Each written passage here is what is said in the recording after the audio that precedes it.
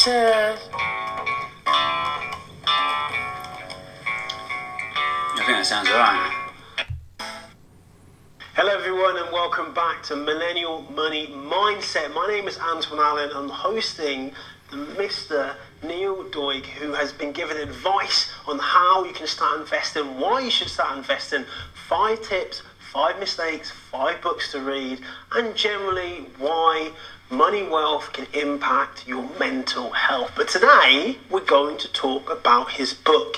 As you've already seen at the end of each episode, we previously talked about one chapter, but actually we're going to talk about why he decided to write this book, what inspired him, who the book's for, and what people can get from it. So Neil, first question is of course, just why did you decide to write this book? Well, so I think I'm trying to explain it in finance is the most simplistic way. So I give advice to clients, and basically I got oversubscribed. I ran out of time meeting everyone individually. So I was like, well, I try and put all my concepts in a book, and essentially helping as many people as possible. So the rules have changed. So my parents' generation, the financial plan was easy. So you would finish university debt-free, walks into a job for life, buy an affordable house, finish that job, handshake, carriage clock, and a guaranteed income for life. So today it's we need a new plan. Interest rates are next to nothing. People are scared to invest in the stock market. People retirement cliff edge coming up where people aren't putting enough money away for their retirement when they stop working. So really, I see this people having kind of mindset. Money worries tops the pole of kind of the biggest stresses or worries for millennials. So really just looking to solve these problems and come up with a solution. So why do you think millennials, or just people in general, are so adverse to investing in the stock market? Where do our fears come from? Yeah, previously we didn't even have to do it. That's the thing. The state would look after us, or our company would have a company pension. They would look after us. So we didn't even need to. It was more the only people who would have to do it if you were actually interested in this sort of thing. But today, everyone needs to invest. So even in your company pension, for instance, so you still have to work out the asset allocation that's going in. So today, it's like a life skill. It's like cooking. Like people previously, 100 years ago, people would either have their food cooked for them, but today, it's a life skill that everyone needs to know. So you feel like one of the reasons you wrote that book was because life skills like cooking, your dad or your mum might teach you, whereas it comes to investing, if your parents don't know, then usually you don't know because you're not learning at school either. Yeah. So in terms of the book, how do you give people this guidance on how they can start? So totally agree with you. We're not taught this at school, or university. So there's I think there's a big gap out there of, especially working for a financial wealth manager and going through all the exams. You kind of understand what the actual kind of process is, and essentially I'm just trying to tell or give away all the secrets of what the wealthy do with their money. So what question did you ask? So in terms of the book itself, how do you go about teaching / guiding people on this journey? So it's a 5-step method. So the method is, own yourself by paying yourself first, then build up an emergency cash buffer, 3 months, then have a plan, so knowing where you want to get to, then diversify your portfolio, and the last step is to rebalance. So it's trying to make it as easy as possible for someone to pick up, and it's illustrated as well. So I've got an illustrator who kind of came in and they've done amazing to make it really. The aim was to make it fun, achievable, and simple. So that was my kind of things I wanted to take away from the book. So then in terms of the millennial who's hopefully watching this, or someone's friend or family member who's thinking this might be a good book for them, what takeaway point do you think they'd get from that book after they finish it? So the core of the book is all about asset allocation. So this is probably the most powerful thing you can do with your investments. So when I say asset allocation, I mean how you're moving when I say asset, so asset is putting money into your pocket, a liability is money taken out of your pocket. So things like do you put money in shares, like shares of a company? Do you buy property? Do you keep your money in cash?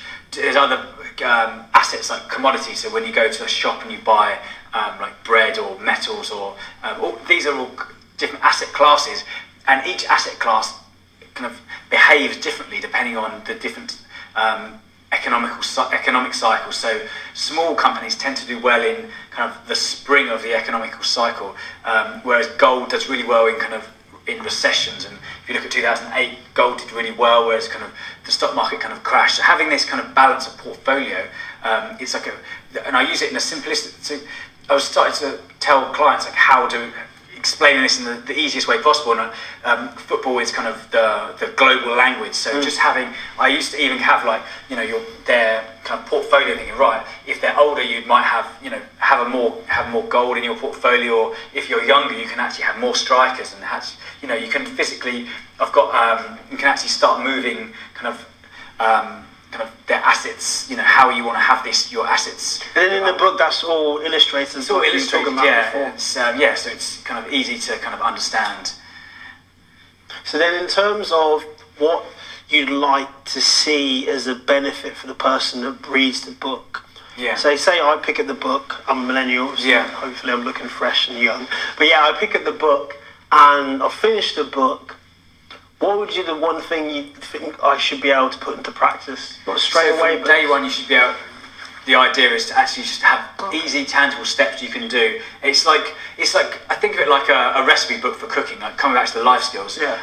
If you just kind of had the ingredients, kind of threw it all in a pan, it wouldn't be like a tasty meal. But if you do the simple things of a recipe in the right order, then that's the way. It's a process to follow. And so I've used, kind of taken from the greats, the Warren Buffetts, the Peter Lynch's, the Jim Slaters, kind of taken ideas from them, kind of places the reader in the present, so it's kind of understanding where they are at the moment and guides their future. So it's really kind of, the idea is to kind of help them see where they're going to be in like 10, 20 years time. So it's like a good guide for someone who's starting out, doesn't really know anything about investing, but rather than have them having to read all of these 5 and probably 500 more other books, yeah. They can come to your book and really get a good knowledge of how to start their first steps in investment. So it started with a pound coin in your back pocket up to living the lifestyle that you want to live. So every chapter has a story around it. So I'm a big believer in kind of how humans kind of picture things in their minds, and it's we grew up grew up kind of talking through stories, or even evolved through kind of exchanging stories to each other. So each chapter has a story based around it, and it kind of makes them, the reader put the picture in their heads to make it simple, fun and achievable. So if we would talk about a story, what would be one of the stories you think someone who reads it will definitely say, actually that stayed in my mind? Is there one that comes to your mind straight away? So the first chapter is about Cinderella. So Cinderella is kind of a rag to riches story. So Cinderella kind of is kind of hard done by. She has 2 stepsisters who I kind of use the baby boomer and Gen X. So and Cinderella kind of worried about kind of crying into her hands that she's never going to get to the ball. Yeah. It's kind of the way a lot of millennials feel at the moment. But by her fairy godmother comes and kind of giving very simple kind of tips on money. So pay yourself first,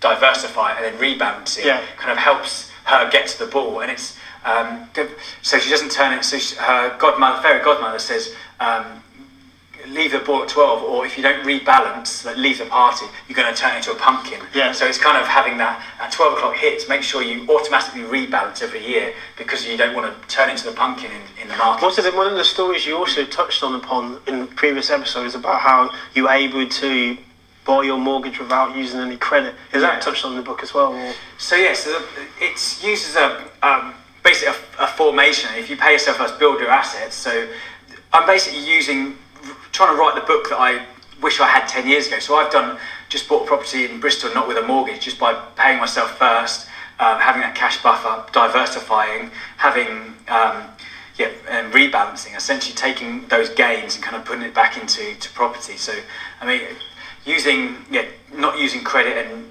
not using a mortgage, it is possible. So then finally, what kind of reception have you had from the book? Great feedback. So getting people daily saying how much they're enjoying reading the book and how useful it's been. I was shortlisted by the Financial Times Bracken Bower Awards. So that's last year, where it's kind of the best. It's kind of the under people who are kind of book proposals. It's a competition, and so my name was in the Financial Times, which was quite nice. And How did it make you feel?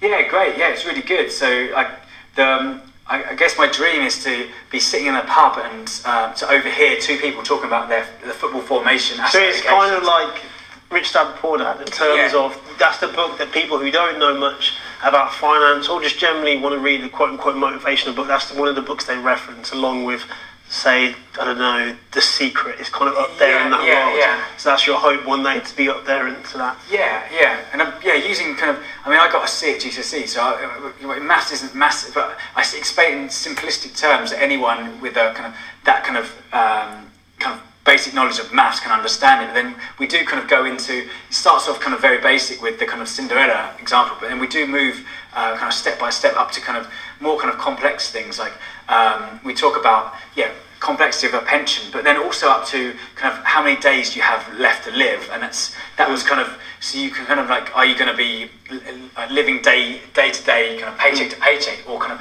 start making assets work for you, so when you do finish work you can have essentially money working for you, so you don't have to have that kind of boss kind of over, complaining. And then previously, like on our last episode, we talked about the mental health aspect of managing money. Does the book touch on that?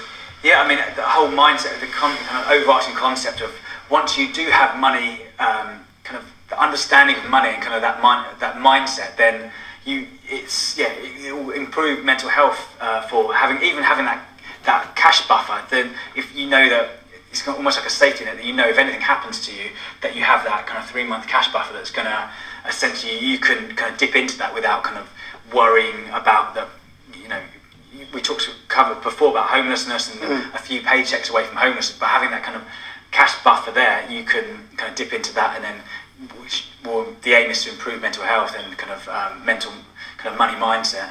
So then, just final question, if you were to give someone a quote that summarizes your advice to managing money or mental impact of money, what quote would that be? It can be yourself or it can be anyone.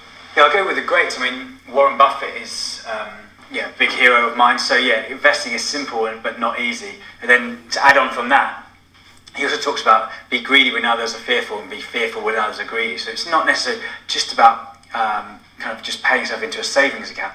There's a chapter on risk and how you can kind of manage yourself about your risk portfolio, and understanding what you want to achieve can really you can understand kind of how much risk you can take and how much risk you shouldn't be taking if that's by having that mindset, you're almost like, right, you know that if you invest 4% into kind of higher risk assets, you know that you've got the other 96% in kind of safer assets, so you can almost it's really kind of and then it's helping that kind of money work for you.